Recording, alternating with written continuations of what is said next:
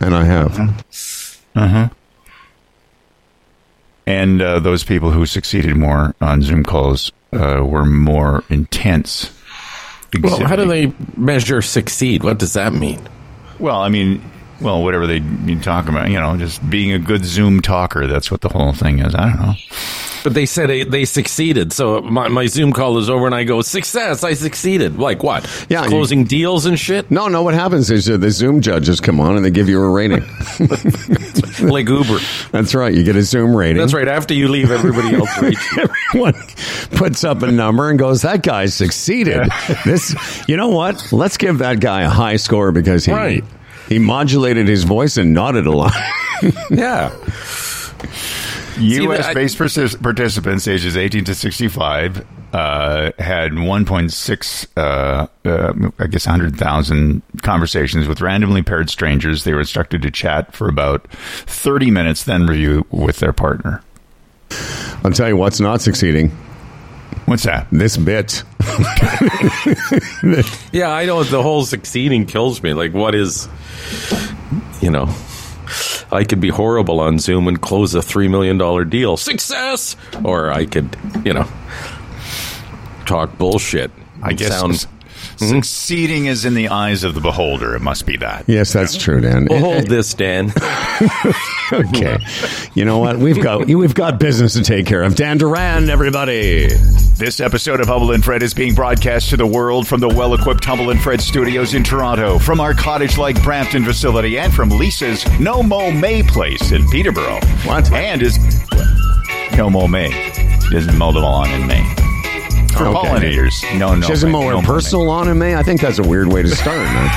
And is brought to you by Bodog, the Retirement Sherpa, the Chambers Plan, EVNet.ca, Aaron Ventures, and our newest sponsor, Architect Outdoor. You never interrupt me during this. I apologize. So anyway, Architect Outdoor Living is one of our sponsors. Better Building by Design, our newest sponsor, in fact. And now here are two men who will be using today's replacement word for interesting. Today's word is provocative. So not interesting, funny, but provocative. It's Humble and Fred. Well, when you say today, when you say something like from Lisa's No Mo May, and then you explain it, we have to jump in because it was provocative. You picked our interest. Oh, what does that mean again? Say that again. You're not supposed to mow your lawn in May because of the pollinators. And because the little spring flowers come out and the pollinators are, you're supporting your pollinators. So, or whatever, I don't know. And of course, I have to be ignorant by saying, is it a personal lawn or is it an actual lawn? Yeah. But Dan. Never thought of that. So the whole month you don't mow your lawn? Yeah. So it looks ratty and overgrown? No, that's happening. the idea. That's the idea, yeah. Well, the thing is my dad always taught me that first cut is very important, and I'm due for mine because it sets the stage for the whole summer. Sure it does. The whole season. So I've never heard that before. It sounds outrageous. I wouldn't want to be your neighbor to look at that for a month. Wow. Yeah. Mm-hmm. Well, look it up, though. It's on the internet. There's No Mo May everywhere. Oh, is it? Oh, yeah. Well, there's a lot of stuff. Dan, it's not like... yes. There's a whole category of No Mo May on Pornhub. I was going to say YouPorn. Fred, if we've learned nothing, we've also learned that the first cut is the deepest, as you know. Yes. Oh, yes. But this is not who you think it is. You guys are thinking Rod Stewart. It's a sweet Sheryl Crow, who I guarantee is trimming her lawn monthly. Yes. There's no overgrowth on Sheryl Crow's front yard or backyard or any yard, really. Any Sheryl Crow yard. Any part of Sheryl Crow's undercarriage has been trimmed. I'm sorry, I still can't get over the fact that somebody wouldn't mow their lawn for all of May. But anyway, that's good. Well, that's, you know what? Let's not get off. Well, it'll be like 6-8 inches long. It'll be ratty. People go, why is that person cutting their lawn? And the thing is, it's so healthy for a lawn to cut it and let the cuttings go back into the lawn at this time of year. Sounds like these environmentalists are trying to pull a fast one on us. Yeah. Well, this is the debate everyone was hoping we'd have to start the show. Well, Howard, there's a lot. You know what? A lot of people have lawns, eh? I used to have lawns. Mm-hmm. I don't anymore. I was looking at Bob Vila's site just this moment, doing a little research on 8 reasons to not mow your lawn in May. And one of them, your lawn will be healthier. It won't help just pollinators. It will almost certainly improve the health of your grass, Fred. And reducing the frequency in which you mow your lawn, you can become more resilient to drought. Hey, I have a question. When you had that huge lawn over there in the country, like a massive lawn, beautiful property that you used to, your estate, would you have mowed the lawn in May? Yes or no? I didn't know about No Mow May until I met Lisa, so no. Sounds like the environmentalists have gotten to Bob Vila. Wonder what they're paying him to say. That's right. Horrible. I guarantee you Bob Vila's undercarriage is trimmed, too. He's a TV guy now. He's like Suzuki. Slide him an envelope with some money in it, he'll say anything. Yeah, that's what they're like. They're all out to get you. Oh, yeah. They are. Dan, will you be with us for the news today? No, I've no news is Dan news. No, one more day that I got to. One more day. Yeah, just. God damn it, Dan! Need the time. Well, and are you just in here for this little grass update? Or are you going to hang around for a few minutes? I know you like to get out early. Yeah, a few minutes. All right. Yeah. All right. If we did this show an hour earlier, I'd do the whole show. Oh, well, sure. Well, we could do that just for your convenience. Yeah, sure. Okay. So when you're at Lisa's, are you the guy that cuts the lawn? So I guess you're happy about that. You don't have to do it for a month. Is that the deal? Sometimes I do. Sometimes she does. It depends on, Well, no one's going to be doing it in May, Fred. Come on. No mow May. No mow May. No. Yeah, in fact, yesterday or a couple of days ago, I noted that there was little tiny spring flowers coming out of her lawn. The little purple ones. I don't know, crocuses or something. I don't know. Sure. Croci. That's why no mowing in the May. I consider those weeds in my lawn, personally. Okay. Right. I do. Yeah. I'm curious about the artwork behind you. What are those supposed to be? What is that? Are those flowers? Or is that... No, those are feathers of peacocks. Peacock feathers. Right. Okay. I thought it looked peacockian. Mm-hmm. Yeah. Peacockian. That's what's going on over here at Lisa's place. Yes. And are you now moved in there? Is that where you're living, or are you just in between before the trailer opens up? I'll be here, and then at the trailer as well. I'll be You're going back and forth. Going back with a duopoly. Yeah. Nice. Okay, here's the question. Will you live at Lisa's and visit the trailer, or live at the trailer and visit Lisa's? That's the question. That's a good question. We'll see through the summer how that goes. Hey, here's another question. If it's no mow May at Lisa's, is it no mow May at the trailer site? Oh, yeah. No, definitely no mowing up there in May. Really? Would you? You don't need to. Yeah. How come? Well, it takes a while for that grass there to take hold and sprout. Okay. Yeah. And I can't remember how much grass either of you guys have in front of your places. I know, is there grass around where your hot tub is there, Dan, right in front of the lake? Yeah. Okay. Yeah. Beautiful. Fred and I have probably the most grass in the whole park, probably. Well, listen, you guys, you're very lucky to have those that paradise that you get to go to, and now soon it will be time to go. I mean, not today, of course, because here in Toronto is going to another high of 6. Another high of 6. Here's a little weather report from Edmonton Steve. I was talking to him yesterday. Dan, you're from Edmonton, are you not? Yes, I spent a lot of time with you. Emily Lizard Composite High School in Edmonton, yeah. So usually, anytime the weather comes up in a conversation with my Western Canadian family, we win, like the Zoom call. I always win, and the Toronto wins because it's always nicer here than it is there, depending on the time of year. But not this week, Frederick and Daniel. Talking to Steve, he's like, I called him, and he's like, I'm on the golf course. I'm like, why? And he goes, yeah, we're just finishing up and calling you in 20 minutes. Gives me a shout. He goes, yeah, it's like 25 degrees. What? So I just looked at the Edmonton forecast, because we've got this thing going on in Eastern Canada that's dry humping us over here. Mm-hmm. Edmonton, Alberta weathers. Right now in Toronto, what is it here? Right now it's like, 3 degrees? 4 degrees, sorry. 4 degrees. High today of, 7. Edmonton right now is 17, 16. High today, 25. Tomorrow, 26. Thursday, 28. Friday, 25. All sunny. And here we are suffering unjustly. Well, we'll get that, It always moves west to east. We'll get it. Weather Network, top story. May is here, but any signs of consistent warmth will still fail to lock in. Great. Today, high of 6, cloudy with showers in the morning, light rain developing in the afternoon. It's just a lot. It's a lot to take in. Anyway. Yeah, well, the weekend, though, it's going to start to... Yes, Friday's the day it's going to start. And so I was talking to him, and then my other brother, David, smart brother David, called me, and as soon as he got on the phone, I could hear something was wrong. So he came out here to Ontario with his woman, his lady friend, and they're in Kitchener right now. And he was supposed to come here today for 3 days of just hanging with the Howman and some golf. And of course, golf is gone because it's raining every day. He's going to be here. He's only here till Thursday. But as soon as he got on the phone, I could hear this croaking sound in his voice. And I said, "Are you okay?" And he's like, "No, I got the fucking vid." He got the vid. No. Yes. So he got on a plane and spread the vid. He didn't know. He got on the plane. He wasn't feeling well. Just regular not feeling well. They flew out here Monday. I don't know if he had a mask on or not. But when he woke up Tuesday morning, yesterday was Monday. When he woke up Monday morning when they arrived or whatever, he could tell he wasn't feeling well and took the test, and he's got the vid. Old guy. That's still a thing, eh? Wow. Yeah.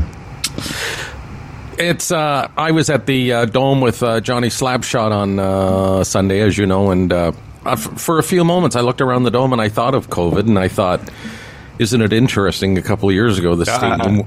Isn't it provocative? This stadium would have been, empty. Number one, they weren't playing in front of anyone, or in Buffalo, and now it just packed to the rafters. And I thought, you don't hear a lot about COVID, and bang, here we go.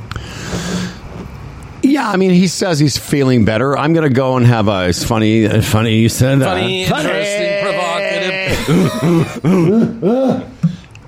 because I said, well, that's a drag. Obviously, I wanted to see him. He's my buddy.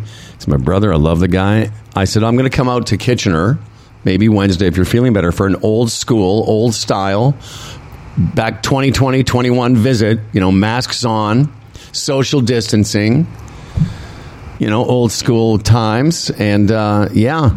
Like outside or something? Outside, yes, outside in the rain. Fuck. Yeah. That's what I told him, too. I told him we weren't probably not going to get to play maybe Thursday at the best, because the next couple of days, today and tomorrow, we're just going to be wretched. But what about his lady friend? Is she okay? So far, yeah. And he's in a house he's at his lady friend's family's home. So I don't know if he said he's isolated. They found him like he's down in the basement like an animal. Yeah. Like a COVID animal. Say what you want about David and his condition. He's healthier than Gordon Lightfoot. That's right. Yeah, that's right. Yeah, Gordon Lightfoot. We had you weren't with us, Dan, at the end of the program. We have to update everybody on some death news. Mm-hmm. But to start with you, anyway. So that's that. What we did. Weather. Edmonton is better, which is annoying. What is that thing that's going on in Eastern Canada that's affecting us? I don't know what it's called again, Howard, but I saw an explanation one night, and I credit the guy on Global News. I never watch Global News, but my mother-in-law does. She was here, and he explained it quite nicely.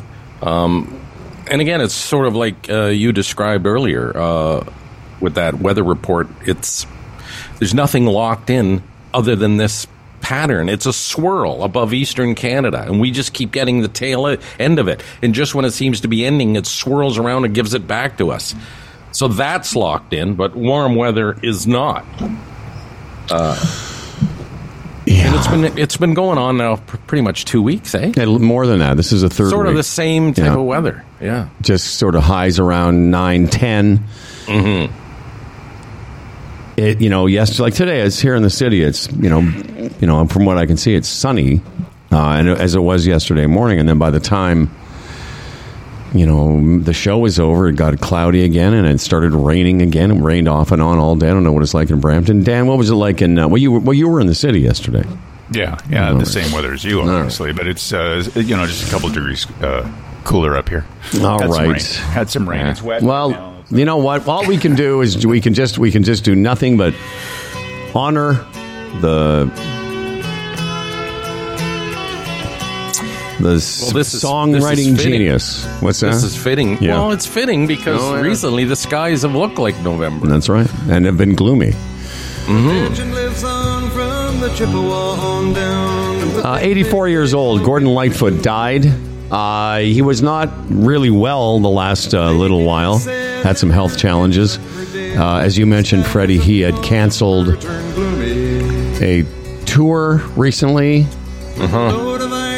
26,000 tons more than the Edmund Fitzgerald weighed empty. And had a good run, though. 84 is a good run. What are you going to do? Can't live forever. Yeah, it's just he's one of those guys, right? He's been around your whole life and sort of a Canadian treasure. And almost, like that sort of invincible thing. Like he's always going to be here or something. I don't know. I can't explain it, but... Yeah, when he canceled the remainder of 2023 tour last week, you knew something was up.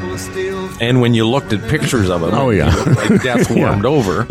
He did. I was saying to Freddie Dan, I was watching some live Gordon Lightfoot from the early 70s, the Midnight Special. And I said, there he was, in the prime of his life, probably maybe late 20s, early 30s maximum. And vibrant with the curly hair. And then I shared the screen with Fred and I showed him a picture of what he looked like lately, and it looked like the Crypt Keeper. and not to make light of it, but that's what we do. But I mean, it's just, I said to Fred, it's cruel what happens to people. It really is. You live long enough, like you're not getting out of here. You're not getting out looking like you did. You're going to look like an old man with straggly long hair, and it's not easy getting old, fellas. Yeah, that's the look I'm going for. Old man with scraggly long hair, yeah. I mean, think about it. Right now, at ages whatever we are, this is it for us.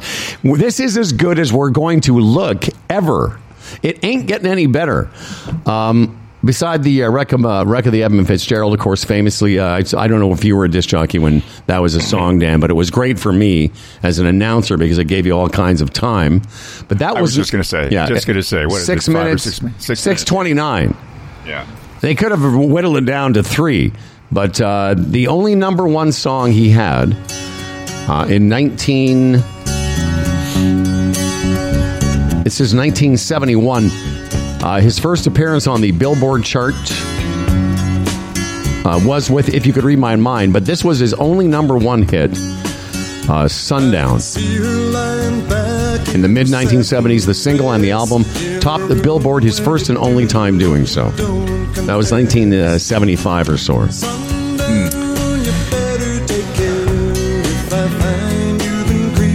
Did you ever get sick of playing a record of the Edmund Fitzgerald? Yeah, but the first time I heard it, yes. I mean, the length of the song was great, but it was also like, holy God. Yeah, Lumbee called it that dirge, I believe. Right. You got to play that dirge again.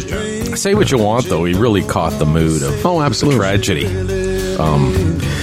The artist. Listen, in the details here, I can't, you know what I mean? It's been 10, 12 years, but when I was working in Peterborough as a program director, I got to know Ronnie Hawkins, went to his house 2 or 3 times. And his house sat up on a hill, and you look down, and he had these cabins right on the water there on Stony Lake. And the story he told me, or us when we were there, is that in one of those cabins, Gordon Lightfoot stayed in there with what's-her-head, the John Belushi chick. What's her name? I know who you mean, but I can't remember her name. Kathy something, yeah. Kathy Smith. Right. By the way, that's actually her name, I think, Kathy Smith. And that's where he started to formulate Sundown, that song. And then eventually completed it. wrote it, completed it, released it, and He wrote it in Ronnie Hawkins' shack. Yeah, he started to put it like he was inspired by the sunset or something. That's the way the story went. Ronnie's dead too, right? Did he not die recently? Or a couple? I don't have my dead chart in front of me, but yeah. Okay. Well, it's there's been a run of dead guys. He's passed on. Yes. My only Gordon Lightfoot story is this. You were not. I think this was the first time I was at the Mix, or I was at CKFM. Yeah, so it was. It wasn't when you had gone. So Gordon Lightfoot was a very good friend of the Slate family. And for our Christmas party, our Christmas get-together in 1991, so that year I left and went to the CKFM, which became the Mix. We were all gathered at some restaurant on Yonge Street across from the radio station. Gary had us all come over, and the whole staff was there of the couple of stations. And we had like a nice lunch, and then all of a sudden Gordon Lightfoot showed up and played for an hour. Nothing will get a party going like Edmund Fitzgerald. That's right. Jesus. But it wasn't. It was one of those things where it's like, it was kind of one of those things where I'm like, are we having like a noon time? Was it, in those days we still were people were still having big Christmas parties, and all I remember thinking is when we were told that the Christmas party was going to be a lunch, I was like, well, that's kind of sucks. But then I got there and we had the big lunch, whatever, and then Gordon Lightfoot shows up, and all I remember thinking is, this is pretty cool. At the time, that Gary knows Gordon well enough that he's like, hey, Gord, come over and play for my Christmas party. And that was it, just him and a guitar on a stool. And yeah, I mean, it wasn't like people were dancing and shit. It was. You don't think? But it was pretty cool. You don't think you would have slid him a few Slate dollars? I don't. I'm sure he paid him in other ways. I don't know, man, but it was pretty cool. Absolutely, a Canadian icon. I would have, I was same, I don't think I've ever had a Gordon Lightfoot song on any of my playlists, and I never had that type of passion for the man. But again, one of those, you got to admire him for his accomplishments and great Canadian icon, and he sure titillated a lot of people with his music, including Americans. Oh, yeah. I mean, but at the time he was big in the 70s and on the Midnight Special and charting in America. When Dan and I first started being disc jockeys, there was a bit of a stink around CanCon. There just was, because a lot of it wasn't very good. And sometimes... What's the matter now? What have you done? What have you done now? Nothing. I was saying he was charting in America, and then I was thinking last week he was charting in his pants. See, I knew there was something because you made yourself laugh. Here's the thing: you and I the payback we're going to get from Karma is going to be just fucking amazing. Oh my god! Do you think we're just going to be hooked up to tubes, fucking shitting ourselves? Karma's going to be like, ha ha ha. Anyway, as I was saying, most of the CanCon wasn't very good. And when I started in radio in 1977 and Dan in 75 or 6, a lot of that was poorly produced and it wasn't good, but you had to play it. Right. And Gordon Lightfoot, unfortunately, kind of got caught up in that, I think, in a lot of Canadian announcers' minds. Would you not agree, Dan? Oh, totally. Because we had to play 33% CanCon in the day, right? Yes. And that meant that, that's 30% of all the music you play. Yeah. Then you went to what the programmers did, went to the best of the Canadian content songs, and then they played the shit out of them all the time. So yeah, for sure. So like a hit song, these got played almost a little bit more than all the regular hit songs. So it was crazy. So the Stampeders and the Guess Who and Gordon Lightfoot. Yeah, but my point is, even the ones that were good, you didn't really respect as much at the time because they all got kind of caught up in that same. Yeah, for sure. Anyway, fucking He went from charting to sharding. He's doing it again. He's doing it twice. Yeah. What did we say? Yeah. We were talking before the show, and we said, he canceled his tour because he knew he was dying. That's why. Yeah, that's a good reason to cancel your tour. I don't think he said, I don't think I can go on tour. Why is that, Gordon? I think I'm dying. It's fucking. I don't think. I think this tour is a bit ambitious. Why? Because about 3 weeks from now. Yeah. Yeah, I don't want to die in a Motel 6. Yeah, no, exactly. Dan doesn't laugh at the deaths. No, really. well, because he's a boy, You notice baby. that? He's a child of Jesus. He's a cut above us. He No, really for sure. is. No, I was just thinking about the top 40 chart. That's right. Who's on the chart? The chart charts.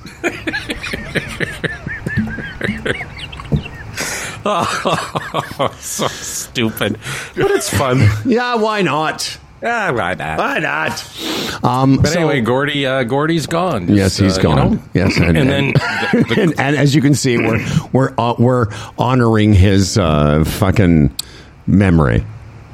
And then you can't help but think, who's next? Anne Marie? Who? Like Anne Marie? Who would Now, be who's gonna start themselves next? Who would be next on the Canadian musical icon Neil Young. list? Neil Young will be next. Don't even think Well, that. he's gonna die sometime. No, I know. When those, again, and we've lost some, obviously, but, right, Neil Young, Paul McCartney, all those guys are just going to, at some point, even just go naturally. It's going to be devastating. It's going to be weird. Well, will you be making shark jokes when Paul McCartney dies? Oh, probably. Why not? Yeah. You'll tell the story about how when he came on stage you cried and then you shit yourself.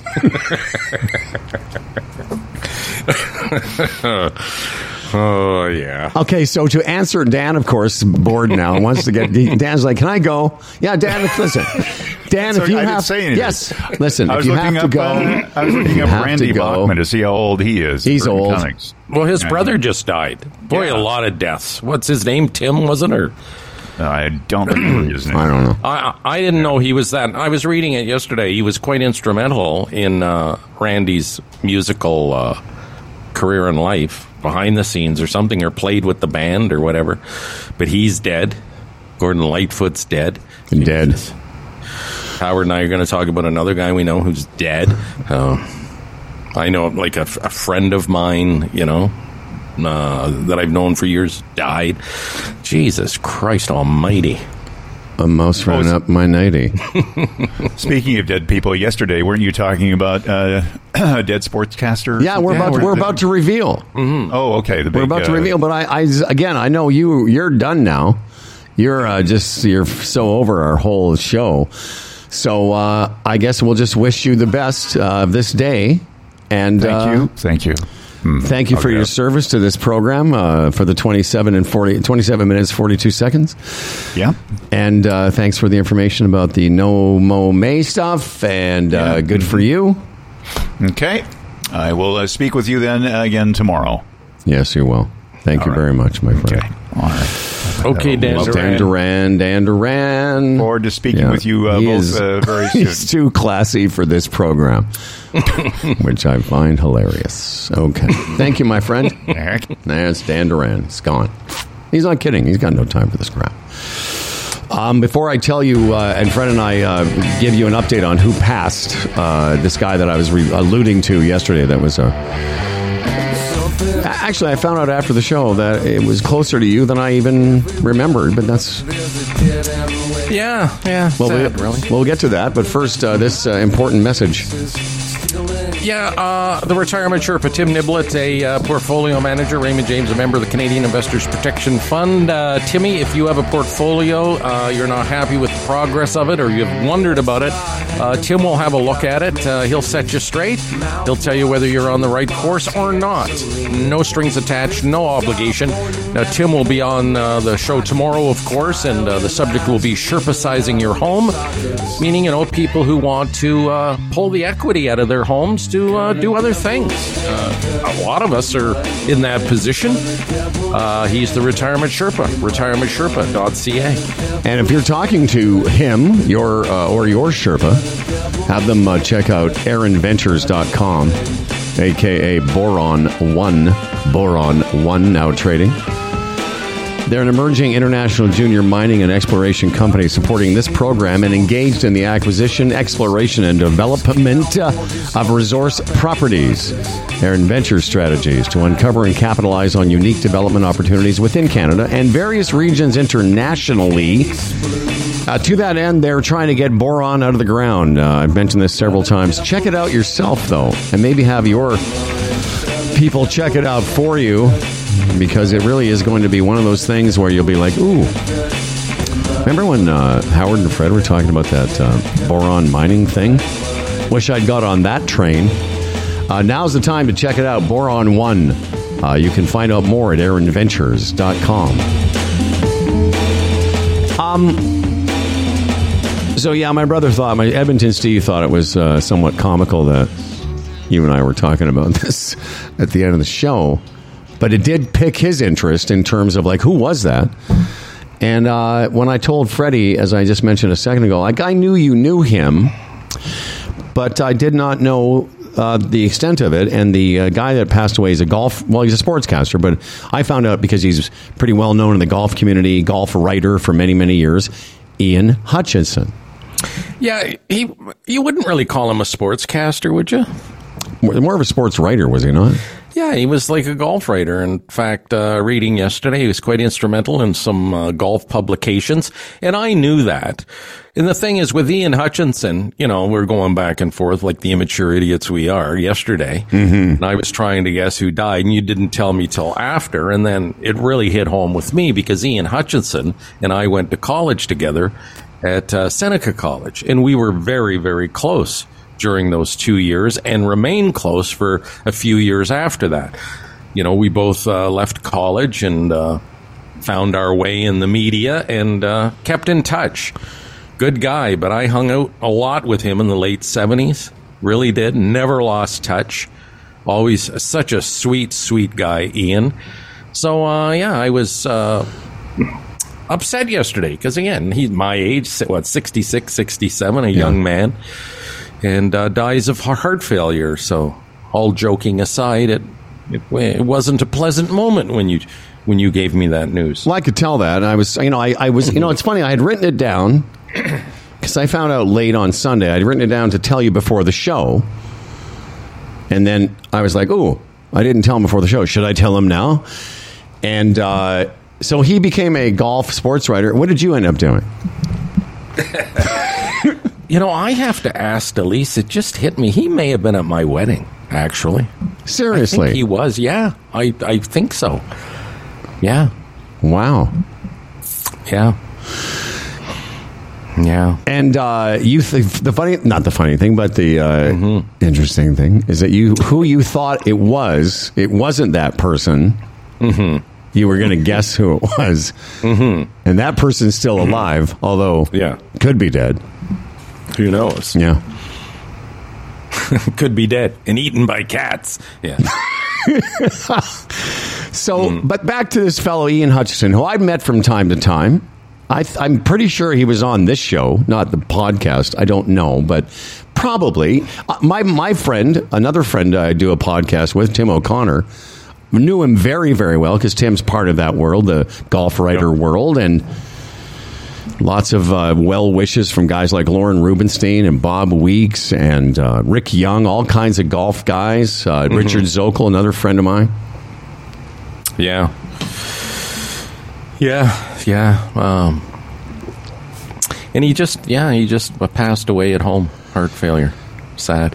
And again, I can't remember, right? Like Delise and I, our 43rd anniversary is coming up in June. So again, excuse my memory, but yeah, I'm sure I had a few of the college guys at my wedding, and Ian, I'm sure, was one of them, now that I think about it. Wow. So he would have been about, because you're going to turn 66 or 67, I think. 67 in July.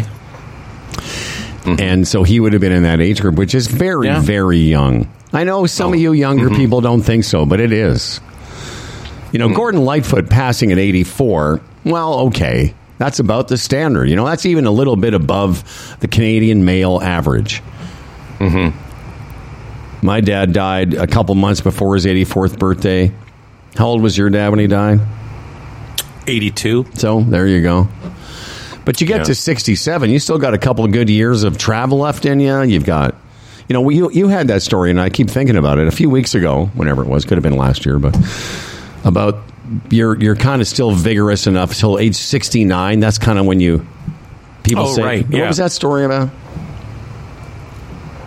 The average Canadian male is, on average, you're pretty functional until 69, and then there's a drop-off. Not necessarily dramatic, but, in a Scandinavian country, it might be 72 or 73. You know what I mean? It's just, they've determined there's an age where Canadians tend to... Where you start to lose some of your mobility. In America, it's 57. In America, it's 57 or 56, I'm sure. Probably 46. Yeah, exactly. I was trying to think of a number, but I should have gone early. I should have gone younger, 45. But so 67, your friend Ian, a lot of my very good friends. You, my brother Steve, similar aged, 67. If I found out that Edmonton Steve was no more, I'd be bummed. Mm-hmm. But you talk about your dad, my dad at 82, Gordon Lightfoot at 84. And I think that's the one thing that will bother me in 3 years or 3 and a bit years when I turn 70, knowing that chances are very good that I've got just a decade and a bit probably to live. And when you think we've been doing this show now for, 12 years, whatever it is? Yeah, it'll be 12 years this fall. How quickly that 12 years went by? Just and it seems the older you get, the quicker the time goes. Sure. Seriously, the past 10, 15 years have just been lightning to me. So once I hit 70, the thought that, boy, when that first number's an 8, I better have my stuff in order. Well, that's why you need to embrace every day and try and, stretch it out and enjoy it and, stop. What is Lennon's line? Life's what happens when you're making plans. Life is what happens to you while you're busy making other plans. And, there's another famous, this isn't a dress rehearsal. This is all you got. Mm-hmm. And again, we're going to talk to the Sherpa tomorrow about this idea of, Sherpa-sizing your house. But the idea is, starting to think about getting some equity out of your assets to use them while you still can. Tying in the idea that this study about, how you have until about age 69 or 70 before shit starts to really break down. On average, it doesn't have to. Right. Listen, we hung out for a month, you and I, with our good friend Bill Hertz, who 12 years ago set us on a course of sponsorship and taught us how to do that. He's still vigorous. He's 78 years old, and I guarantee you he could take both of us. Easily. Not even, not break a sweat. He's a strong, he's been strong his whole life. Yeah, and there's guys like him, but there's also guys, I've met guys around him, similar age, that are more frail, that don't have his, but he worked at it too. That's another thing, you have to work at it. Yeah, for sure. Yeah, you got to have a mind to that. There's no doubt about that. I've been thinking about that lately, too. Just basic strength. Yeah. Nothing crazy, whether it's resistance bands or light weights, just something, just a little resistance you got to keep on your body as you get older. And I say it, and you have periods where you do it, and then personally, I'm talking, and then you fall away from it, and you can't. It's got to become part of your day. Well, and you do a lot of walking. I know you do. But there isn't, there's a book I've mentioned a couple times when we have these discussions called Stronger Next Year. And I read it a few years ago. And the idea was, that a lot of people don't believe older people can build strength. But what you can do is maintain strength.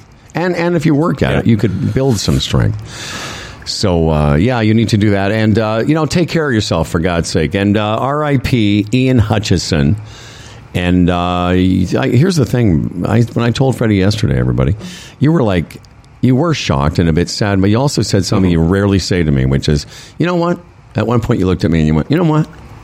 I might go to this guy's, memorial or whatever, celebration of life. And that really drove home to me the point that you definitely were closer to him than I would recall. Because I didn't recall that you went to school with him. Yeah.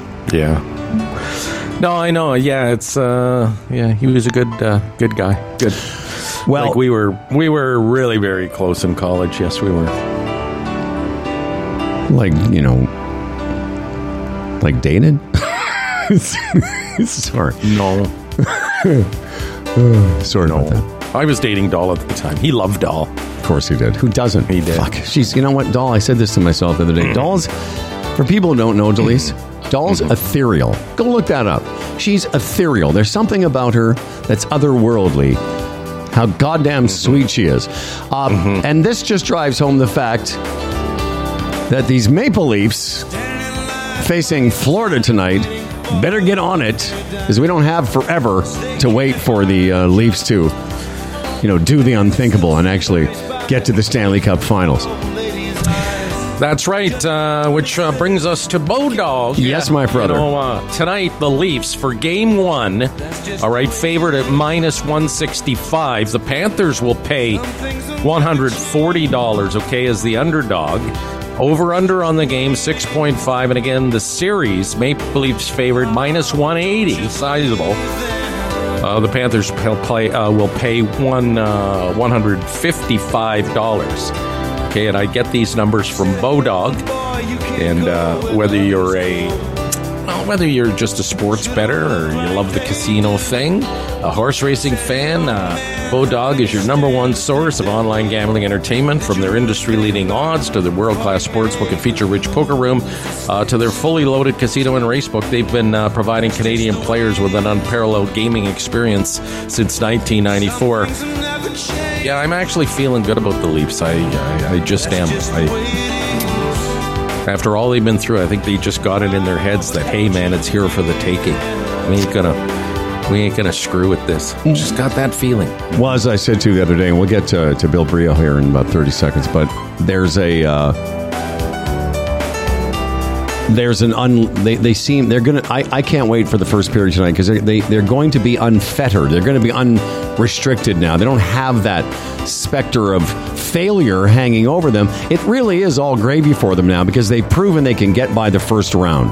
And it will be interesting to see. I have a friend, and it's funny, I don't know why I haven't suggested this to you before, but a guy I'm going to play golf with on Sunday, I've known him for a couple years. He's a sports he's a therapist, but he did work with a bunch of NHL teams, and it might be interesting to get him on, because he used to work with the Detroit Red Wings quite a bit, to get his opinion or thoughts on team psychology at this level, and I'm going to ask him if he would do it. In the meantime, let's talk about, because we're going to get back to the Leafs, but I'm sure Mr. Brioux has a thought or two from, of course, the world-famous Brioux.tv podcast, and one of our favorite guests. Can we just say that now? We're not going to be around forever. Let's just welcome our friend, Santa Bill Brioux. Thank you. It's very kind of you guys. You're my favorite, Humble and Fred, and it's always a pleasure to be here. And what you say, the Leafs are in the playoffs? Is that true? Did I hear that correctly? Yeah, you may have heard. Yes. I'm Fred. I've always followed your Facebook and your Twitter posts and things, and I remember how passionate you were about the Leafs. So it's interesting to hear you talk how you're feeling positive. I was like you. I was fed up with these guys and been fooled once, fooled twice. And so it's, and I'm still a little skeptical. They could have lost that series in 5 games if a couple of overtimes went the other way. So we'll see. They do have a clear path. Boy, I mean, all these big teams are knocked out. This is the opportunity of their lifetimes. So you would hope that they step up and go all the way. Yeah, Howard, I know you gave me some numbers yesterday about the Oilers. The Oilers, this analytics company. And by the way, just pause for a second. That's such a Leafs fan observation of the game. Look, it could have lost it. Yeah, of course they could have. Right. That is so good, though. The Leafs are the Leafs, according to analytics, are the Oilers are 20% odds of winning the Stanley Cup, and the Leafs are at 16%. But a lot of the betting lines, the Leafs are favored to win the cup now. Wow. And they are. And here's the thing: it's theirs for the taking. It's up to them, because, as Billy just said, you can't look at one other team that's still in it and say they're clearly better than the Leafs. Right. Yeah. There's a lot of Cinderella teams, right? Florida and my goodness, and Seattle Florida was very impressive. Seattle. Mm-hmm. So we'll see. I don't know. Should the parade go down University? Do you think, or where? That's the thing. They still got to show me, and I'm sorry, but it's exciting. I'm happy for them. I'm happy for my son, for people of a younger generation who really get a chance to celebrate now. I think, which is cool. I was Saturday night. I sat here on the couch and I watched the game with Johnny Slapshot, my 10-year-old grandson, and he was quite excited when that Tavares goal went in, that greasy goal that I loved. And then I'm sitting there thinking, and I explained to him. I said, the last time the Leafs won the Stanley Cup, I was his age. Yeah. Now here I am a grandfather with my 10-year-old grandson, and I was him the last time they won the Stanley Cup. It's mind-boggling, really. Yeah, I'm the same age, Fred. My dad, I sat and watched it. I was not yet 10, just about, and Armstrong, somebody scored into an empty net. Was that the captain? Yes. And Leafs won this game, I think, 3-1. And my dad looked at me and said, "Well, get used to this." He had seen 11 Stanley Cup wins by Toronto, and I had seen 4 by the time I was not quite 10 or was alive 4. So you got used to it, right? You took it for granted, and then we all got punished. Well, I was going to say, I grew up out west, and my brother lives in Edmonton, Bill, and so he was talking to me yesterday about, wouldn't it be cool if it was an Oilers-Leafs Stanley Cup final? And I said, think about this, Edmonton, Steve. The last time the Leafs won the Stanley Cup, our parents made a trip across the country to go see Expo in Montreal. Mm-hmm. Wow, yeah, exactly. Leafs messed up Montreal's party by winning the Stanley Cup. That was... remember I remember this the Expo logo at center ice right around the dot. It was cool. Yeah, I only remember that one in '67 vaguely. I remember sitting beside my dad, and as the time counted down, I mean, and at 10 years old, obviously you don't appreciate the magnitude of winning the Stanley Cup, even at the time. In the fact that this would be the last one for pushing 60 years. But I vaguely remember that, but the preceding ones, I have no recollection whatsoever. Even Edmonton, when you think about it, right? Again, it's not 67, but it was, when was their last cup? Like 83, 84, something like that? 88. 88. Yeah, even 88 was Calgary. Okay, it was around there. 89 was 89 was Calgary. Okay, you're right. They won one after Gretzky left, right? Yeah, so maybe 90. So anyway, even for them, it's 32 years. The Canadian team hasn't won in 30 years. So Vancouver's never won, right? No. Yeah. Well, anyways, boys, listen. It's gonna. I was gonna tell you. I grew up not a Leaf fan, but I've been here 33 years, and I've been sitting next to one of the, great all time. So I got excited. I couldn't give a shit in February, but man, I watched every game, and. Here's how I've become jaded because of my association with him. I told him this story. I'm watching the overtime. I'm watching with my buddy. Every time Tampa touched the puck, I kept going, well, here we go. Yeah. Watch, here they're going to lose. Watch this.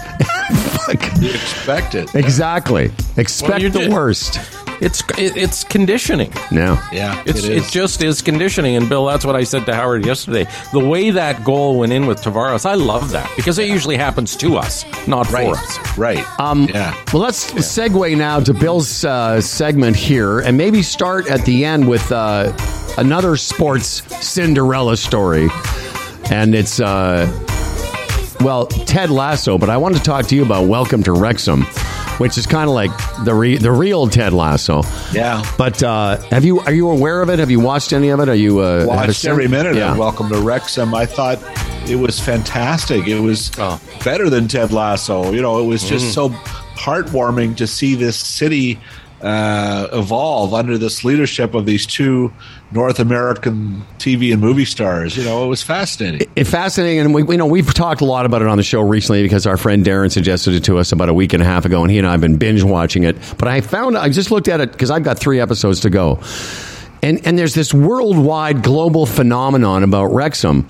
But the show on YouTube, which you can buy, I bought it for it's like $1 an episode or whatever, has 165 million subscribers. Wow. That's amazing. 165 million people have watched that series. So whatever you feel about Ryan Reynolds and how much money they had to spend to buy the team, it's peanuts compared to what they're clocking. Ted Lasso, though. Well, go ahead. It shows you the power of football, of soccer. Yeah. You know, it's not, in North America it's popular, but oh my goodness, there's 1 billion people worldwide who would want to see that. So it's just a wonderful show. As I said to Howard, it's taken me 66 years. I've never appreciated the game per se, just the game. Yeah. But when you start to get absorbed or appreciate the culture around it, all of a sudden you look at the game differently. Yeah. And that's where I'm at. It took me this long, and it took this series to do that to me. But and it's I want to go to Wrexham. I want to go to one of those games. I want to go to that pub, And interesting you say that, because now you can appreciate why a 0-0 score is exciting for those people. Like every time, there's so much wrapped up and invested in it that the big joke we always made for years is like, give me a call when they start scoring goals. But it's so now, and back, I was going to say, so segueing again to Ted Lasso, a lot of times series that I like, maybe you guys are the same, season 2 is not as good as season 1 and season 3 gets worse. But I think, and I just watched episode 7 a couple nights ago, I think it's as good as it was, and it still gives you an emotional. I find it still very well done. What do you think, Billy? Oh my goodness, yeah. It's Bill Lawrence is one of the producers on the show, and he does a lot of things I really like. And the hallmark is just that you get a sense that the cast all really like each other. Like it's a very positive experience. There was an episode, not last week's, the one before. But always every season, there's one where they go outside the usual. Yeah, the one where the coach thought he was on mushrooms or something. Yes, absolutely. And then this year it was a similar one. Where they're just sort of off campus. And those are fascinating, and they're usually written by Coach Beard. It's just so rich and fun, but joyous. And Hannah Waddington and the cast is really fascinating. So having a good time watching it now. And the lipstick lesbo twist isn't bad either. It's a pretty good twist. That little love story, that little sort of whatever that what they call that, and that arc, that arc is fascinating. It gets a guy to thinking. The arc with Hannah and the guy in Amsterdam who never found out his name. That was so. You want to talk about a pretty sexy kind of. But a sexy vibe without actually doing anything. It was just really cool. Yeah, it was, and fascinating to see that evolve. A lot of people get invested in these shows. They want Ted and Hannah's character to get together. I think it's great that they've got their own agenda with this, and we'll see what happens. But I do like the show. But then again, the other show I mentioned was Barry, and I don't know if you guys are watching this season of Barry, but my goodness, it's the yin and the yang of Ted Lasso. Well, explain to people who it is, because I've only seen a couple episodes, but it's it's such a bizarre concept or premise. But explain that. Well, it's Bill Hader's show. He stars as an assassin, a gunman, who decides at one point to take acting lessons, and he takes it from the Fonz, Henry Winkler. And Winkler is just fantastic as this really vain acting coach. And Hader is just a deadly killer, ruthless. And he's on stage with other people doing scenes. This season is season 4, spoiler alert, but at the end of season 3, the Fonz kind of turns him in, and he's in jail. And so it starts off, and he's in the slammer. And Hader writes these episodes, a lot of them. He directs them.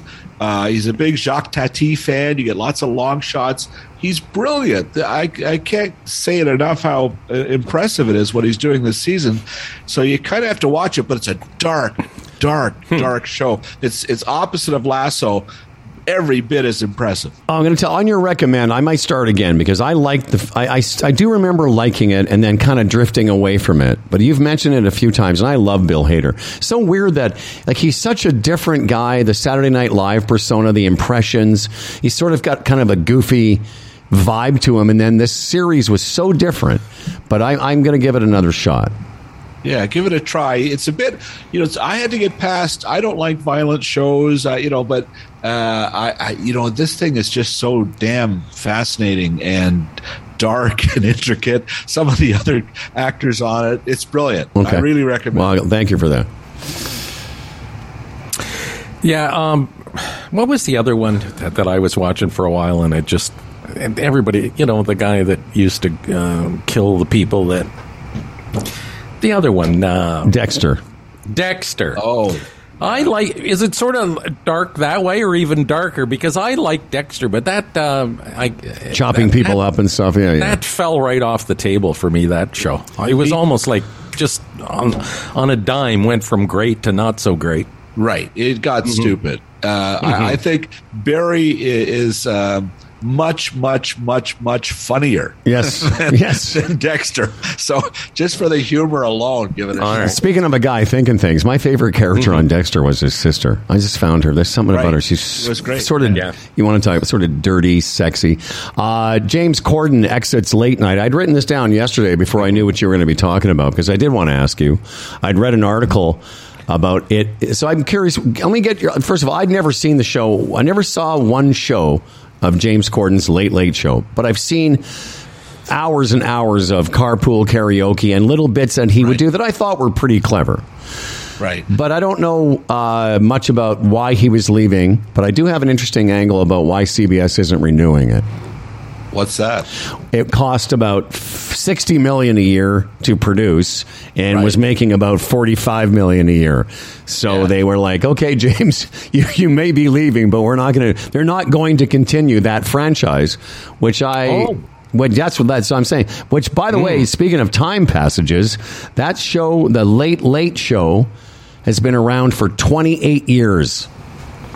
Yeah, well, if you go all the way back to Ted, who was the original host? Was Snyder? He just used to Tom Snyder. Right. Yeah, he launched that.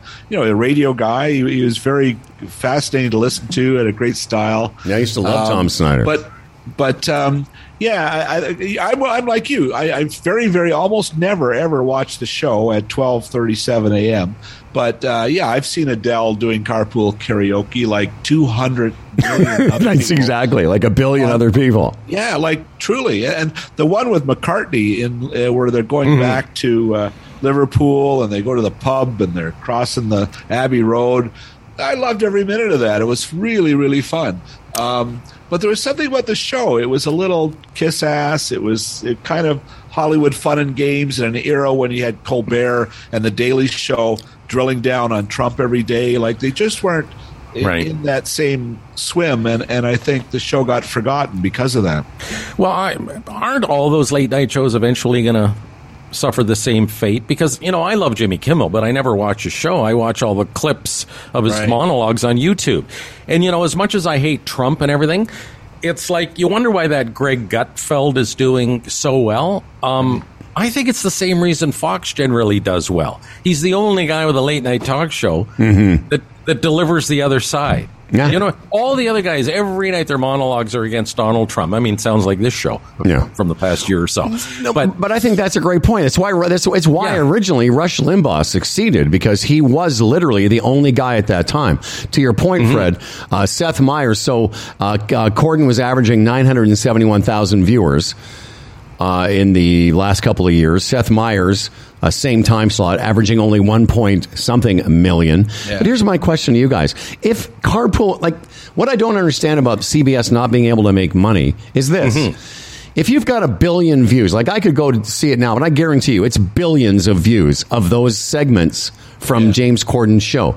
Is there no money to be made like that? No, it can be monetized, but not to the extent that a 30-second ad on CBS can pull in money. It's just a different dollars and cents game. The reason Saturday Night Live is still on the air 48 years later is it makes money. Yes. And that's plain and simple. If it didn't make money, it would have been off the air a long time ago. That's a good point. And that's why CBS just said enough. And it's so competitive, as you say, Fred. So many late night shows, hardly anybody watching them in real time. Others will fail as well. We're seeing The Daily Show go under. I think. What do you mean? Is it so they're not going to continue with the guest hosts and things? Oh no! I guess what I meant to say is that the host has also left. Oh, the I Daily see. Yeah. Show. Yeah, And, that'll peter out because after Jon Stewart, it's just hard to maintain that. But yeah. Well, I don't know about it. I mean, I don't know if I agree. It was hard. I mean, Trevor Noah, because I know you don't like him, but I mean, he did maintain the show's similar numbers for quite some time. He did. Yeah, oh yeah. I mean, because again, to Bill's point, they wouldn't have had him on there if he left on his own. They were still making money off Trevor Noah's numbers, whatever they were. But I just don't think they've had a whole slew of guest hosts. A lot of people I like: Sarah Silverman, Chelsea Handler, a couple other people. But when you talk about revenue, I mean, you were talking about Corden's show, cost 60 and only made 45, whatever your numbers were. That Carpool Karaoke, as its own franchise, could have made lots of money just through those streaming numbers you gave. That's what I thought. And that's the thing about Corden. He's known for that. So just think about that. Like comedians in cars getting coffee. You know what I mean? That became its own little thing with a low budget and all that stuff. That on its own could make big dough. Here's the thing, though. I remember once talking to Jimmy Kimmel. I was down at a taping of his show, and in his green room there was a big framed thing up, and it was from YouTube saying, "Congratulations on 100 million YouTube views." Right. And I said to Kimmel, "Wow, congrats." He goes, "Yeah, big deal. All that does is cannibalize and take viewers away from our real show." Yes. Now, this is quite a while ago, before 100 million people were watching regularly on YouTube. But his point was that it's a double-edged sword, and it's great that a lot of people are watching you at breakfast the next day in 3 or 5 minute clumps, but that means fewer people are going to tune into your show at night on television. And there's no defense to that because you have to do it. Right. Yeah. You have to do it. Right. Well, let's talk about some stuff that's on TV. Bill's got quite a slate of stuff that we'll all want to watch. And by the way, if you don't know, Bill Brioux has a wonderful podcast. I think I've mentioned it. It's Brioux.tv. TV feeds my family. That's how you find out about Bill. And maybe at the end of this slate of shows he's going to tell us, maybe Bill will also tell us what other super guests he's going to have on his podcast that we cannot have on our podcast. Okay. Every time Bill's on, he's like, "Oh yeah, I'm talking to Al Pacino." Really, Bill? Yeah, we've got. No, I honestly, I find it's a bit hard this time of year to get guests. And I've been working on some other projects, so I haven't put a new episode up in a few weeks. Eric McCormick is still there, but April, May, it's a little bit dry, but we'll get some guys. Listen, we consider you a great guest, so tell us some shows we'll be watching in May. Well, May is, like every other month, packed. We've got, if you into Jeopardy, there's this Jeopardy Masters tournament, and there was the young woman from the East Coast who won one of them, racked up dozens of wins. She's on it. There's 6 Jeopardy Masters who will be competing for the overall title. Ken Jennings is host. They're going to be on ABC. It's going to be 3 or 4 nights a week. It's going to be full body contact. They're going to be hitting each other with 2x4s. I'll watch. I think Bill was just trying to see if we were paying attention. They'll be in sumo suits. I would like to see the Jeopardy Masters have to compete while in sumo suits. Right. Well, and I'm guessing Jeopardy Masters, they're going to be elevating the questions a bit, so you're going to be sitting there going, I don't know. Yeah, I don't know. But they should make What is fuck? I don't know. That's what I do now. Yeah, exactly. Me too.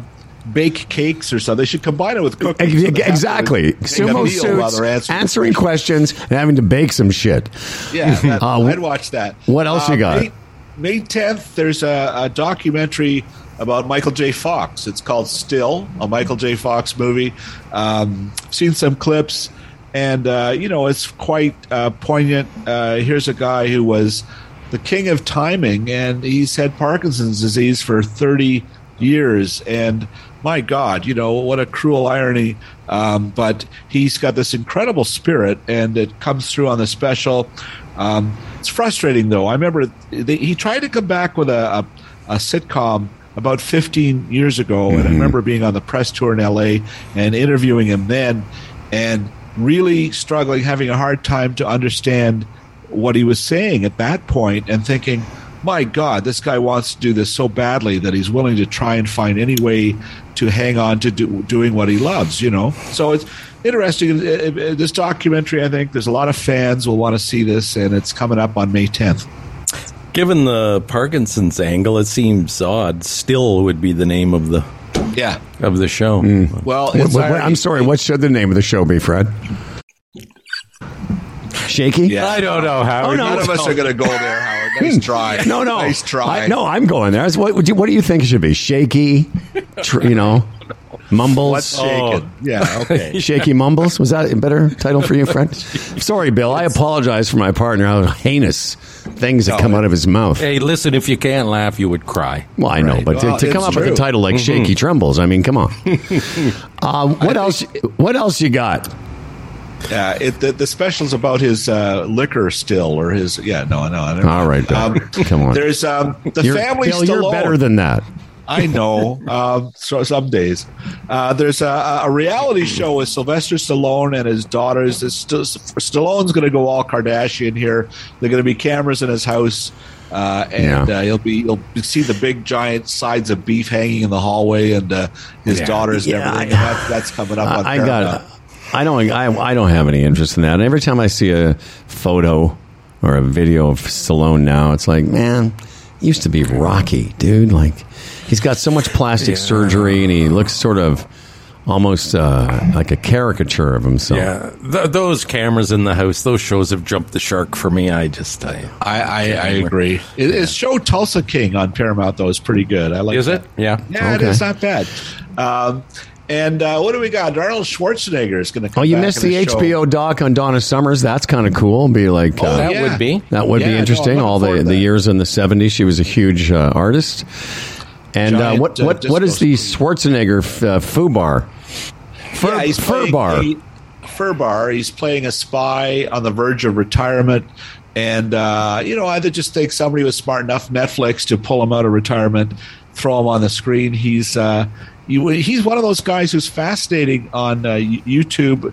He's at his kitchen table. He's got like a pony and a donkey. I do like him. I think he's got a pet donkey. Have you ever seen those little scenarios he does? Like, he's a guy that has a sense of humor about himself. Yeah. That comes through he's very good at that stuff. He's very likable.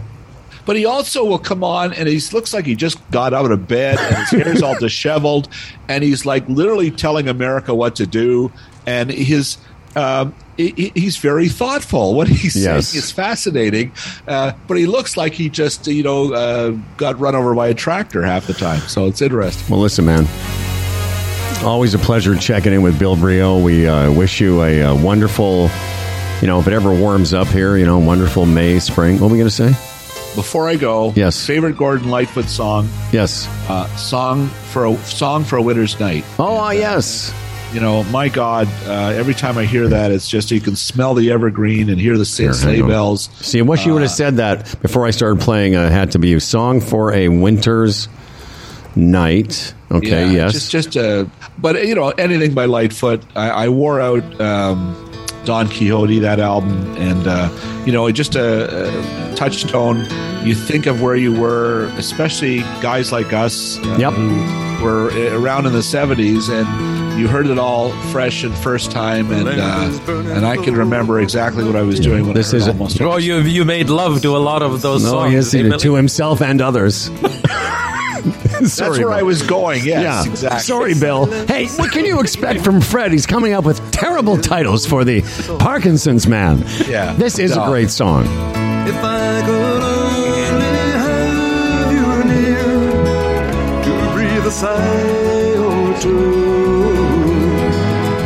I would be happy just to hold the hands I love. And at our age, combined 220 years old, I know all the words to the song. Right. I can't add fractions, but I know.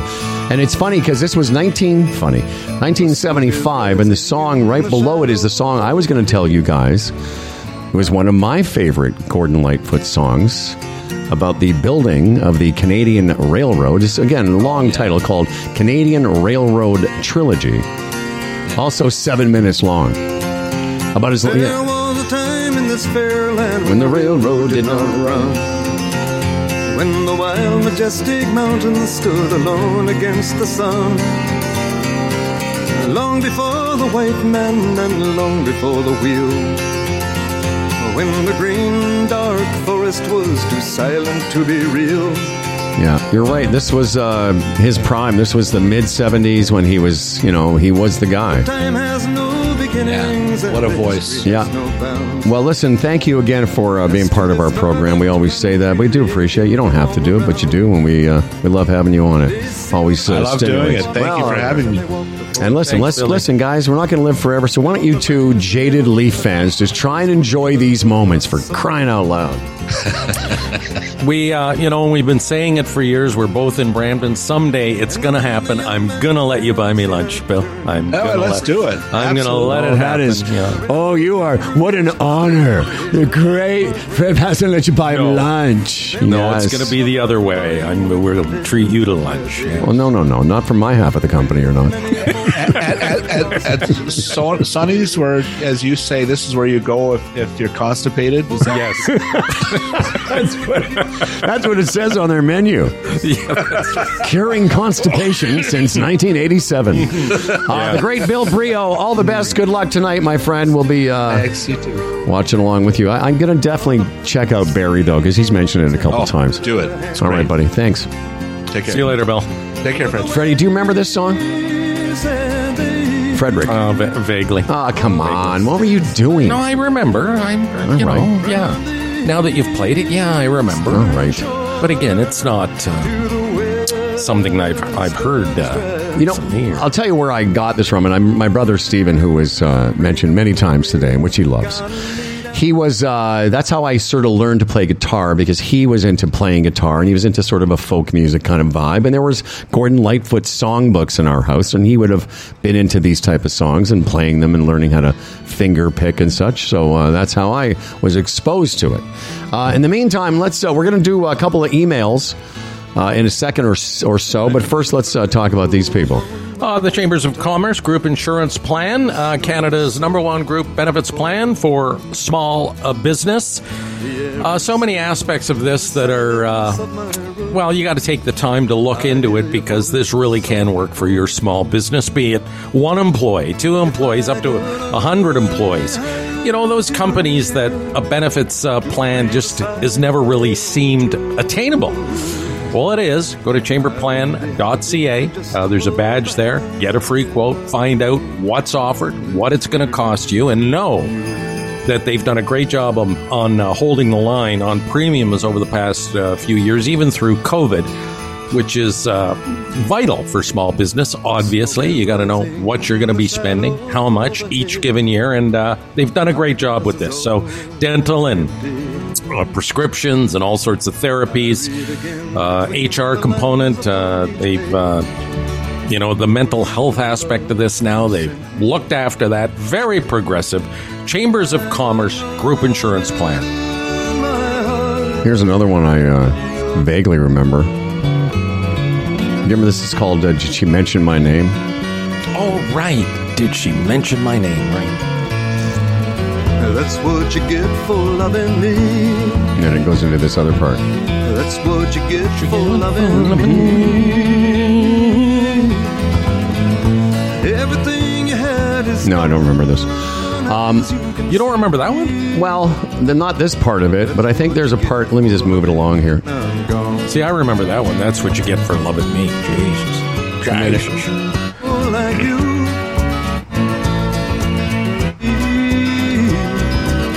That's what you get for loving Okay, I vaguely remember that part, but where's she? And when the morning came, do you remember if she dropped This is the part.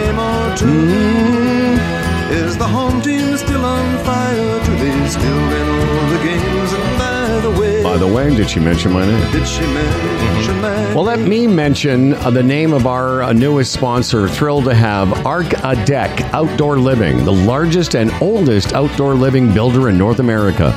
88 locations, building more than 150,000 projects since 1980. And our newest clients, the Keats, Stacy, and Craig, operate one of those locations here in Toronto, and we would love to have you check them out. If you're thinking about an outdoor project, structures like porches, patios, outdoor kitchens, pool houses, hardscapes, and decks, they build a lot of decks. We had Craig on the other day. Very interesting. Going to have him on again answering all your questions about the idea of making your outdoor space look incredible. Yesterday, we focused quite a bit on the warranty, because for a lot of people, you do any project around the house, and as you said, you've had some experience with this where you never know sometimes if the people who are doing the work for you are going to do what they said they were going to do, and maybe they do a little bit of it, and sometimes, what did you say, that they'll just ghost you, like they just go away? Oh, yeah. Any problems, and then you try and get a hold of them, and you can't. Well, at Archidec, they back up their claims with real warranties. Every project has a 1-year warranty on workmanship, and a 2-year warranty on structure, and this is incredible, a national guarantee completion fund. That means they quote, you guys sign a project, and no matter what happens, the entire company will back it up. As Craig said, like he could just, keel over, like a lot of people on our show.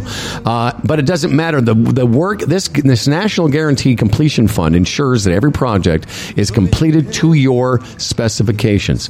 They're warranted by a third-party company and documented in writing for every client, because this is how they do it. They're experts in the business, a one-stop shop. So please check them out. If you're a Humble and Fred supporter, this is how we stay in business, by supporting these businesses. Archidec, ARCHADECK.com. Okay, man. So, yeah, man. There's a couple things. Got a bunch of stories for tomorrow if we need them. Yeah, there's quite a bit going on in our world, is there not? Yeah. I'll save a couple of these. There's a story I've had for a couple of weeks now. Actually, this is the second week. The top 20 friendliest cities. But that's not pressing. It'll still be there tomorrow. We do have a couple emails. I sent you a few. The ones that apply to you. Let me get the email sounding. Here we go. Hi, guys. Hi, guys. There come broke down email. Oh, right, I got it here. Yeah, it's the one that says to you, yeah. Mike Oxbig. Observations. Yeah, I don't know what to make of this, number one. A few thoughts, he says, Mike Oxbig. Fred Patterson mentioned the Brampton OHL team left for North Bay because the Brampton community are only Leaf fans and don't care about the battalion. He said this is only half true. The battalion left for North Bay because the majority of Brampton's demographic are cricket fans, not hockey. As a Brampton resident, you should already know this. Shame on you. Bad day. Let me just pause there. Like he's telling you this as though this is a real show and we give a shit. Yeah, but not only that, but that's the point. The battalion left because there wasn't enough interest, and it goes without saying there wasn't enough interest because the residents of this city have other interests. Which is the point you made. But the point that was my point. That was your point. But the point, again, I'm not. Listen, I love Mike. He's fine. But the idea of shame on you, like this is like shame on you. But News Talk 1010. Well, as I said off the top, I almost think he's a little tongue in cheek here. Maybe, and I think it's sort of a veiled shot at Brampton, as people always do, like with the cricket thing. Okay, get to his second point. Okay, 2. Once in a while, you guys play the shrieking sound bites of someone named Darren, where it sounds like his nutsack is being squeezed by a set of vice grips. Please delete these files and never play them again. Very annoying. And of course, our response is no. No, never leaving. Never. In fact, I'm going to continue to play this for the rest of the show. That's one of my favorites. Fucking dude. Anyway, third point here from Mike Oxbig. The Leafs won, and Fred never provided the measurements of his girth and length as promised. Again, this is why I think Mike's entire email is tongue-in-cheek. Oh, it's just a big joke. And why did I don't know. I think you said you'd tell us what it was, what your dink was. It's like a lot of shows. if they won the Stanley Cup, which I will hold you to. Okay? Thin and short. How about that? Thin and short. Hi, guys. Thanks, Mike. Appreciate you. Really do. This is also, I'm not sure if I sent it to you, but I'm going to read it. It's about your outdoor loving. It's from Tom in Rockwood. I don't know why he has to use this language. I'm just going to read you the email as written. Okay? Mm-hmm. It says, hello, gents.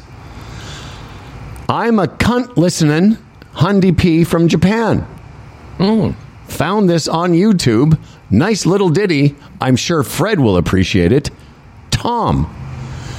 And the reason he thinks you, and I'm going to appreciate it too, by the way, will appreciate this song is it's basically, well, it's your little thing you say on the 1st of May set to music. And he sang, ooh, child, what'd you think a cold winter's gonna last forever? Ooh, child, now's the time for all the people to get together outside. 'Cause it's the first of May, outdoor fucking starts today. There you Bring go. your favorite lady, or at least your favorite lady. Nice little country ditty. Here's a nice part. It's not cold, baby, dip in your big toe. Maybe I'll see you in flagrante delicto. Grass below you, sky above. Celebrate spring with a crazy little thing called fucking outside. There you go. Isn't that beautiful? It's a beautiful goddamn thing. And For the information. again, thank you, Tom from Japan, for that little ditty. Where am I? Okay, there you go. There was one more thing. Oh, yeah, this came from our Apple iTunes review. All right. And I only say this just because it might spark a bit of conversation. Let me just get this part here. There we go. Hi, guys. These are reviews people are leaving for us on Apple because Dan has started saying that. Leave a review for us. This one is 4 stars, not 5. The subject line on Apple says, great, ... but been listening since the CFNY days.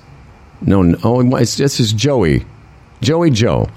Been listening since the CFNY days and the podcast regularly. Always enjoy listening on my long commute. But to each their own and all.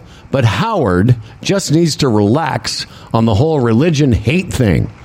I get that you're an atheist, and sometimes people use religion as a shield to spew hatred, but some, and then he just dots off into oblivion there. So, and by the way, there was also another review from Radek Julewitz, who says, just 5 stars, one of my favorite podcasts. And thanks to both Joey Joe and Radek for those stars and comments.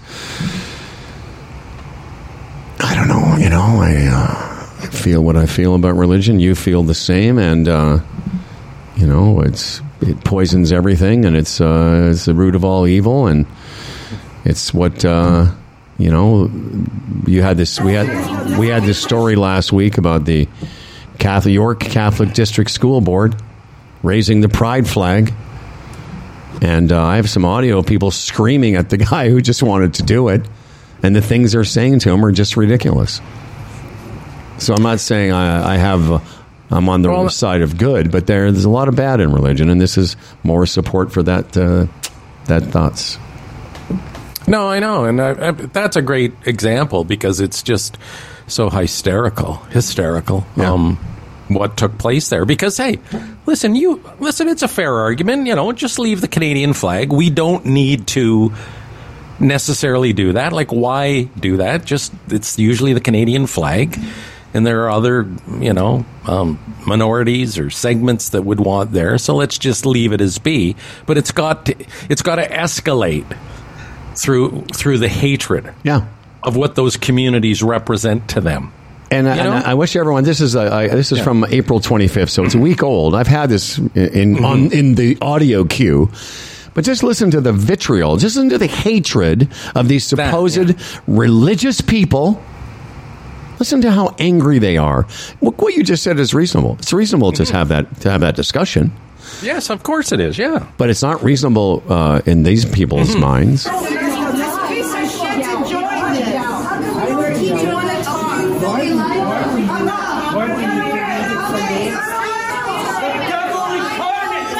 The guy's yelling, "The devil incarnate."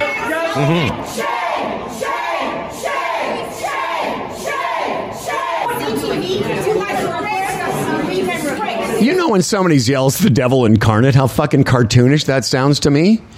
You mean the boogeyman from the book?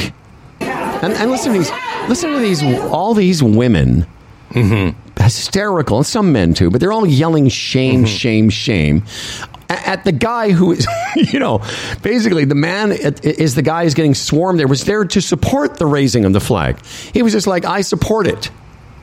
Shame. 4-year-olds say that they're born. They might be born in the right. And you guys aren't even caring about the children that want these things. Oh my God. So you say it all, quite often, and it's so true. All these people that are there against it and screaming their heads off, chances are, I think it's a pretty well given that one of those people is going to find out that their child is gay. That's right. And then what? You're going to kill them? Yeah. Are you going to banish them? Are you going to say send them out of the home? Are you going to say devil incarnate? Yeah. Fucking morons. This is what. It's just all so bloody ridiculous. So in response to Joey Joe about, yes, Howard needs to relax on the whole religion hate thing. Well, I can't, Joey, because there's what I hate. You go ahead and observe your funny little sky muppet all you want, and that's fine. But if you are yelling at a person because they feel differently about gay people or trans people than you do in the name of religion, well, then you're in a cult. Something's wrong with you. And so, yes, I sometimes get excited about this, and I'm not going to stop. I just find it ridiculous. Because, again, let me explain. It's one of those issues where if they raise that flag, I don't care. But at the same time, if they decided, you know what, if we raise it for one, we have to raise it for all. And a flagpole is it's to fly the flag of your country. Let's not do it. I'd be fine with that too. But again, there's no middle ground for these whack jobs. There just isn't. And it's, and it's also a chance we take when you jump on religion like that. Because again, you just, Delise always says that to me. You don't know what the person next to you is thinking. I mean, what their position is, what goes on in their head. And, you assume, or you think you've got a feel for it, but you just never really know. So, I mean, we have a lot of people that listen to this podcast that might hate every second that we do that. Because I think? And they have faith and belief. And they should get their own podcast. I respect what you said. I can respect that. I think any rational person would respect your opinion. Like, you could have a discussion with one of my children and say that rationally, that you make the point that maybe we won't raise the pride flag, because then what about all the other groups that want their flag raised? And my child would have an argument coming back, but there's a reasonability in there. You're not saying you shouldn't raise it because of some fraction or faction of religion that you believe in. Because remember, that's also at the Catholic School Board. Another thing I hate, sorry. The fact that exists drives me crazy, has for as long as you've known me. So it's not a new opinion that I have. So there they are, supposedly these, people that are following the teachings of Jesus. I guarantee you Jesus isn't yelling like this idiot.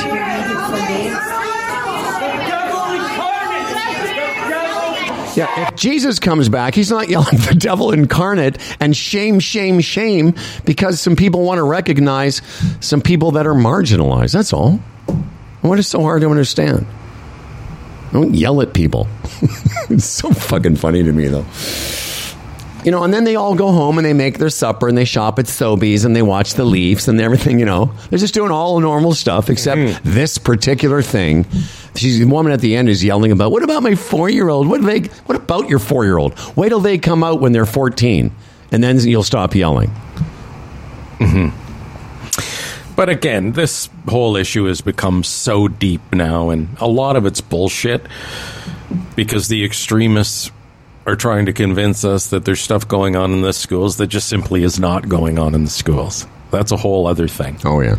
Yet, on the flip side, if it was, it probably would be wrong. It's too much too soon for the kids.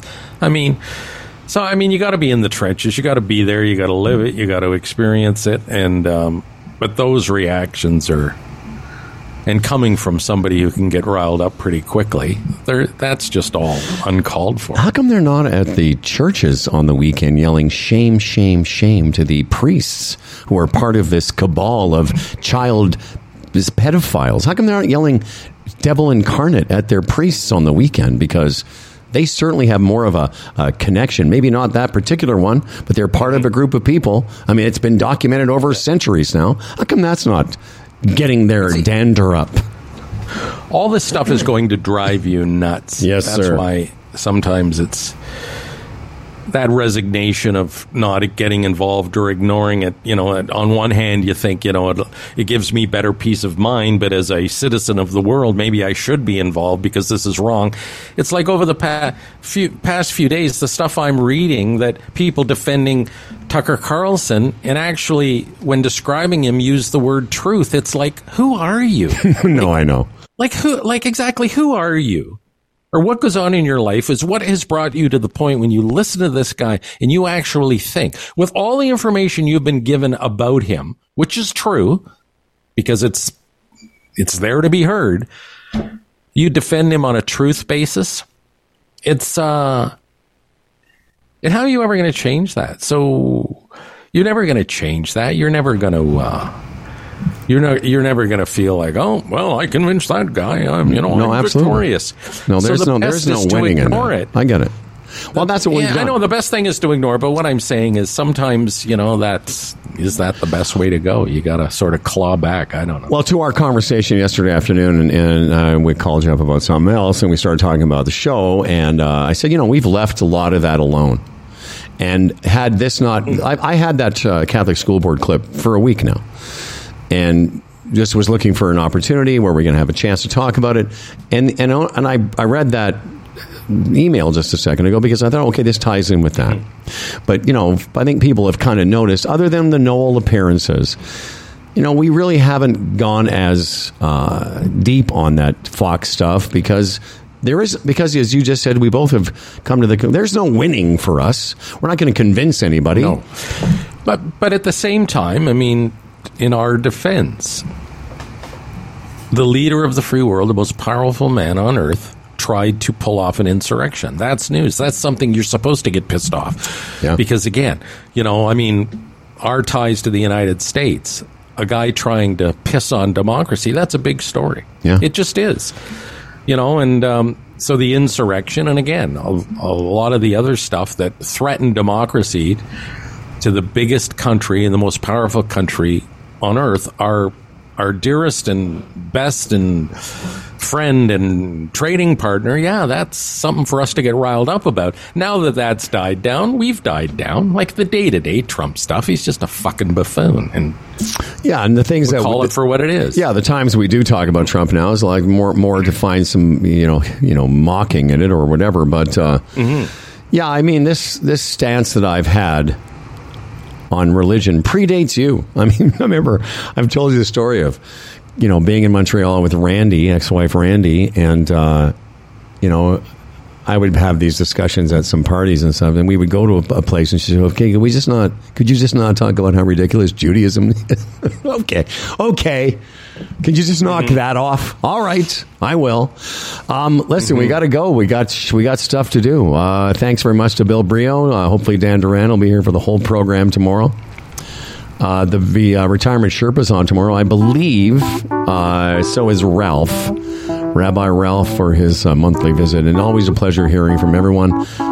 Thank you very much for your participation. Let me just do this now. Okay. This episode of Humble and Fred was brought to you by the Retirement Sherpa, the Chambers Plan, Bodog, Aaron Ventures, EVNet.ca, and our newest sponsor, Architect Outdoor Living, Better Building by Design. We read all of our emails, Humble and Fred at humbleandfredradio.com. Look, liking and subscribing really helps us out by charging up the getting noticed algorithms. So does writing a review. Think about that. For Humble and Fred, I'm Dan Duran. And remember, it's no mow May. Let your lawn be free, allowing flowers to bloom in your lawn to help early season pollinators and insects enjoy every goddamn day. Tables and a microphone, bottles and cans, or just clap your hands, or just clap your hands. Where's that?